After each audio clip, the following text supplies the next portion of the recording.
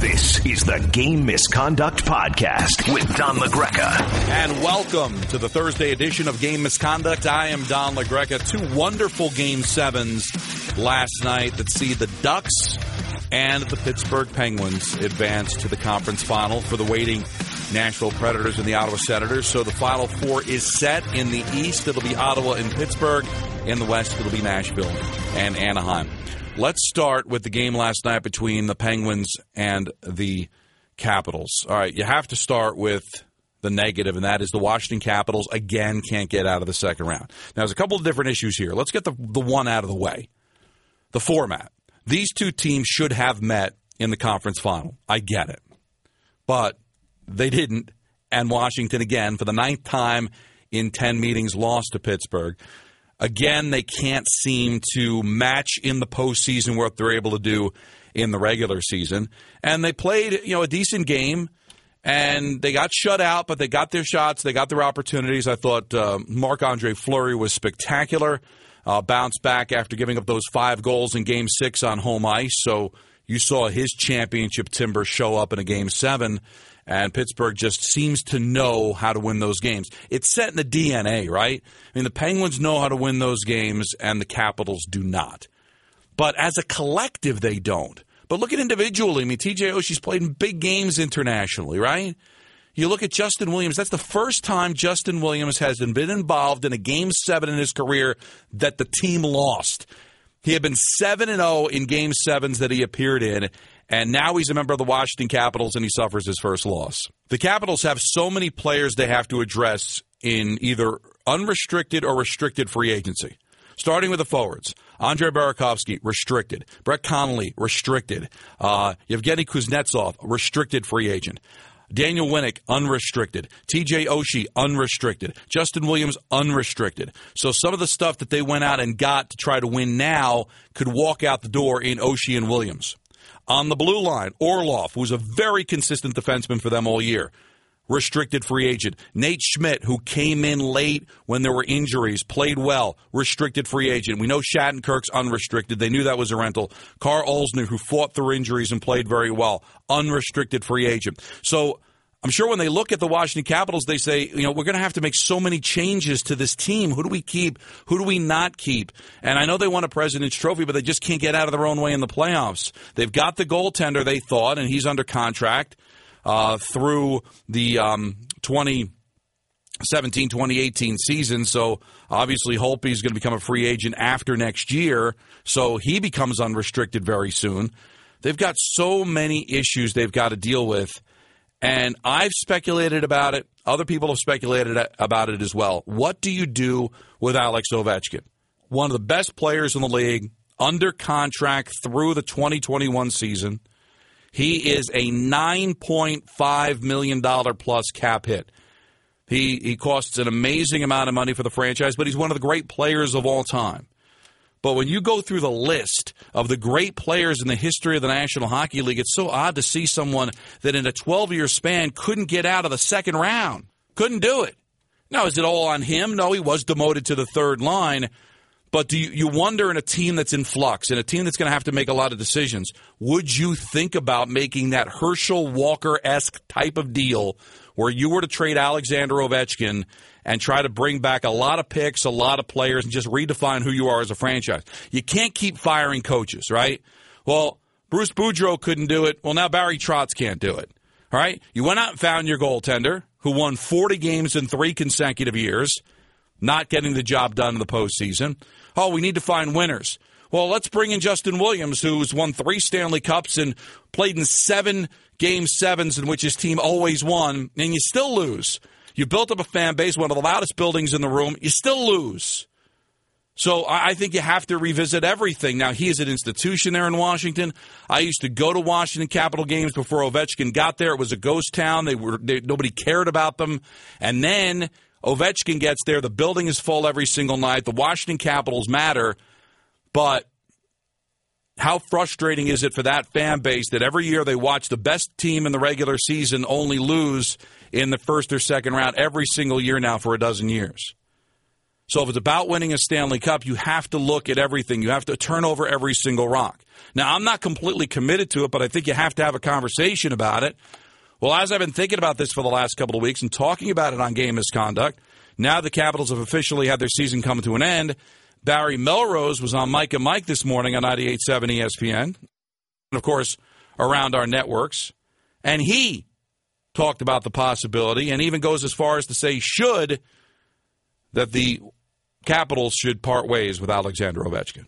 They fired a GM. They fired 5 or 6 coaches in those 10 years. And the common thread through the whole organization is they haven't got to the third round. They always make the playoffs. They usually are in the running for the President's Trophy. The last 2 years they won the President's Trophy for the most points during the regular season, and they still don't go by the third year. And I've always been an Alex Ovechkin booster. I think he works his butt off. I think he's a good soldier. He's a good teammate, plays hard all the time. But the bottom line is it's not working in Washington. And if they're really serious about taking a run at winning the Cup, then I think they have to explore the option of moving Alex Ovechkin. See, here's the thing. If you're content with filling the building and content with being relevant and being a part of the conversation in the Washington landscape, well, then I guess you sit back and you have Ovechkin be that piece. But if you're serious about wanting to win a championship, and it seems like the Capitals are based on the decisions that they made, you heard Barry say they've gone through coaches, they've gone through GMs, they've gone through goaltenders, they've made changes around Alexander Ovechkin. It's not like they haven't tried. So when you fail that length of time, you have to look at what has been the common denominator in all of those seasons, and it's been Ovechkin. Again, it's hard to trade him and not make it seem like he's to blame, but sometimes you have to make very difficult decisions if you want to shake it up. And if you turned over every single rock and it's not working, if there's one rock you haven't turned over, don't you have an obligation to try to go for it one more time? And Barry said, you know what? Ovechkin should welcome a trade. It would be good for him. I think if you see what goes on now, last night, they lose, Alex gets blamed. You know, Alex is not a winner. Alex can't win. Alex can't beat Crosby. Alex can't do this. Alex can't do that. So in fairness to him, he needs a new start some other place and gets this monkey off his back and tries to win a cup with another team. Because like I said, you know, 10, 11 years is long enough to try something and continue to lose and not, you know, basically gain any headway at all. You cannot fault Barry for having that opinion, and you can't fault people speculating about that possibility. Now, if you ask me, would Washington do it, I would say no. I think Ted Leonsis has a relationship with Ovechkin. I think Ted Leonsis likes the fact that his team is relevant because one of the greatest players in the history of the sport plays for his team. But you can't completely knock the opinion. You can't. And this is not basketball where it comes down to one player. But it's interesting. Just do it in your own mind's eye. Sit back. If you're at work today, start to just write down the names of the greatest players that you've seen since the expansion era, over the last 50 years. The greatest players in the game. List them. And in the era in which it has taken 4 rounds to win a Stanley Cup, how many of those truly great players, and I think Alexander Ovechkin is truly a great player, how many of them didn't even make it to the conference final? We're not talking about not winning a cup. We're not talking about not going to the Stanley Cup final. They haven't gotten out of the second round. Now, he's been hurt by the format the last couple of years because this should have been a conference final matchup. And I do believe if they had matched up against a lesser opponent than Pittsburgh, they would have made it to the third round. But even if we're having a conversation about a guy never playing in a Stanley Cup final, because even if they played Pittsburgh in the conference final, they're still not winning a Stanley Cup. They're still not getting to the cusp of winning a Stanley Cup. And he hasn't won internationally either. So I don't want to completely blame it on him, but there's just something around. And I thought Barry brought it up great.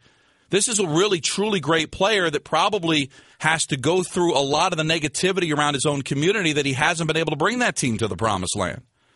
A team half as good as this Washington Capitals team. The 98 Caps were the only team that's ever gone to a final.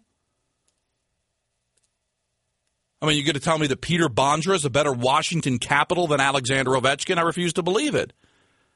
But if you truly want to win a cup, you got to look at everything. And I think Barry's right, and I think I'm right to have that opinion. Would I eventually pull the trigger? I'm not sure. But I have to think about it. And I have to at least put out feelers to see what I can get in return. And maybe I can get a more well-rounded team that has a better chance of doing it. Now, on the Pittsburgh Penguins side of it, you talk about DNA. And you go back to when Sidney Crosby suffered those concussions and then Pittsburgh just couldn't figure it out. And they were beaten by the Rangers in 2014, blowing the 3-1 series lead. And it looked like, all right, things have kind of petered out for the Penguins, right? Fleury can't win a big game. Crosby's a no-show in the postseason. And maybe it looked like Pittsburgh has seen better days. But under Sullivan and Ovechkin back and healthy, this is now another great, I don't want to say dynasty, but this is a team that's every bit as good as the team that went to back-to-back finals in 08 and 09 and won a Stanley Cup in 2009, are poised to maybe win another one. Malkin's been a beast. There's been many ancillary players that have been able to step up. Rust got the game-winning goal last night. Bonino's been a really good player for this team. They did some really nice things on the blue line.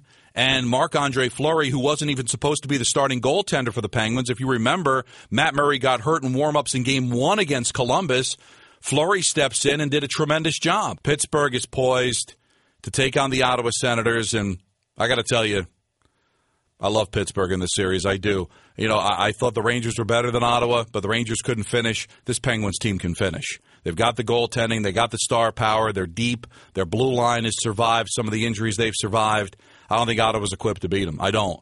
Now, you got to respect what the Senators did, and I won't say a sweep, so I'll say Pittsburgh in 6, but I think Pittsburgh's going back to the Stanley Cup final. Now, on the other side of the coin, you've got the Edmonton Oilers, who have a tremendous future, and they did everything they could to try to crack Dakota Gibson last night, but give the Ducks credit. Think of the history the Ducks are going up against. We talk about the Capitals' history, which is extensive.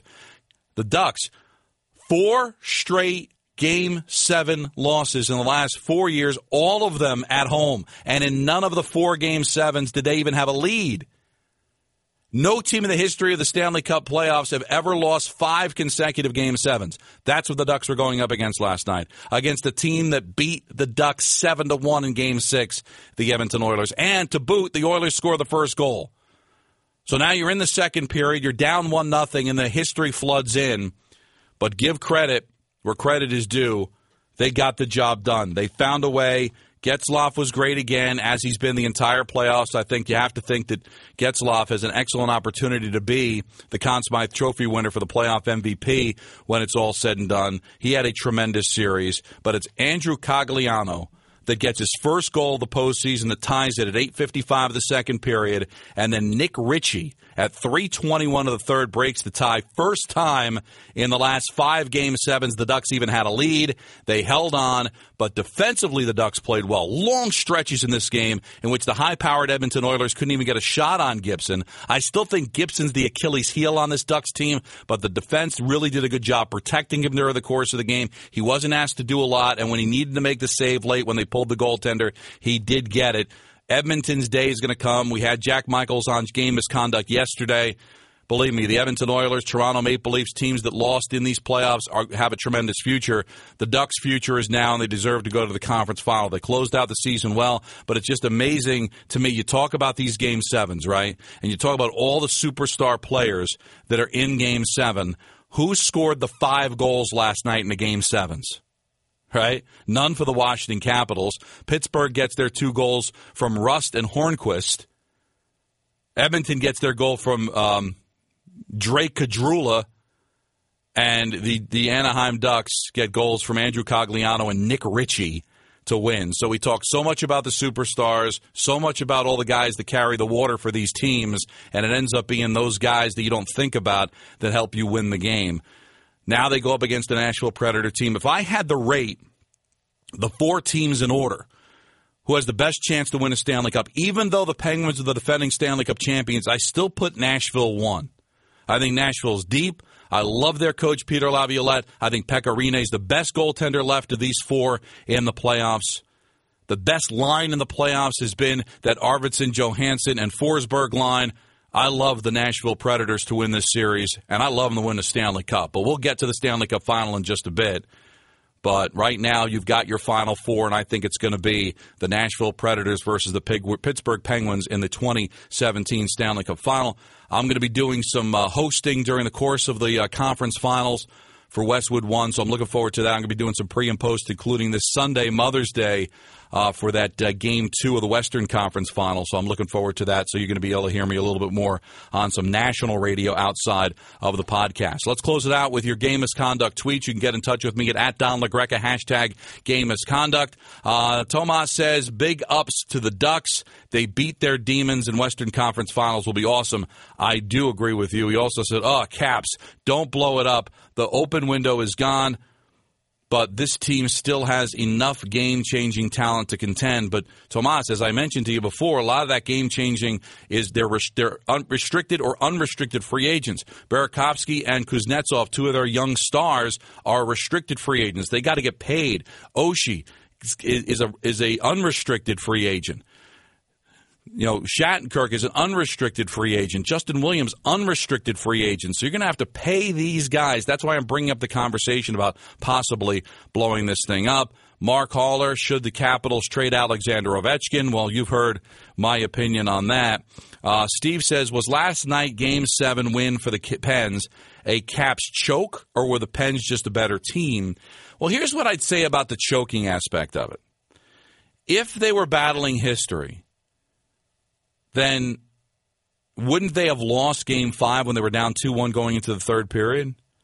If it was about them not being able to beat the Penguins because of the history, would they have won on the road in Game 6, 5-2, scoring 5 unanswered goals? So it only reared its head in Game 7? Now, I'm not going to say history is something you completely ignore, but maybe the Penguins were better. And I think it's more about the Penguins' DNA winning those big games, knowing how to win those big games more so than the Capitals. I think that's a very underrated thing in sports. We talk about clutch, but deeper than clutch is, do you know how to win? Do you know how to handle adversity? Washington came out strong in that first period, but then at the end of the period, Penguins ended up out shooting them. Once the Penguins got their sea legs, to me, they just were the better team because they knew how to win those games. Brett says the difference in Capitals' loss from Rangers' loss is Caps came out on fire in first. Rangers didn't show up till the third. Pittsburgh better. So couldn't have said it better myself. They survived that first punch the Capitals threw at them because they know how to play in these situations. And eventually, like I said, once they got their game together, they turned up to be the better team. Chris says, after that loss, what do the Capitals need to do to get past the second round? Well, as I said, I think they need to really consider thinking about trading Alexander Ovechkin. It's a tough thing to do. Very tough. Well, the Yankees, if they were in that situation, not winning championships, traded Derek Jeter. Would the Giants trade Eli Manning if they had never won? I mean, some of the faces of the franchise. But you have to ask yourself, are you in the entertainment business to have the best players on the ice and be relevant every single year and not get to the conference final, or do you want to win a Stanley Cup? And I think those fans in Washington deserve a chance to win a Stanley Cup. And if you want to do it, you've got to take a look at every single opportunity to make yourself better. I agree with Barry Melrose. It's something that I would seriously consider during the course of the offseason. So you're set for the conference finals. I'm picking Pittsburgh. I'm picking Nashville. You can send your tweets to me at Don LaGreca, hashtag game misconduct. I'll be back with you again on Monday, because Monday we'll be able to recap the weekend and, of course, have our weekly spot with E.J. Raddick. So thanks so much for listening. It was a lot of fun today. Enjoy the conference finals over the weekend. This was the Thursday edition of Game Misconduct. This is the Game Misconduct Podcast with Don LaGreca.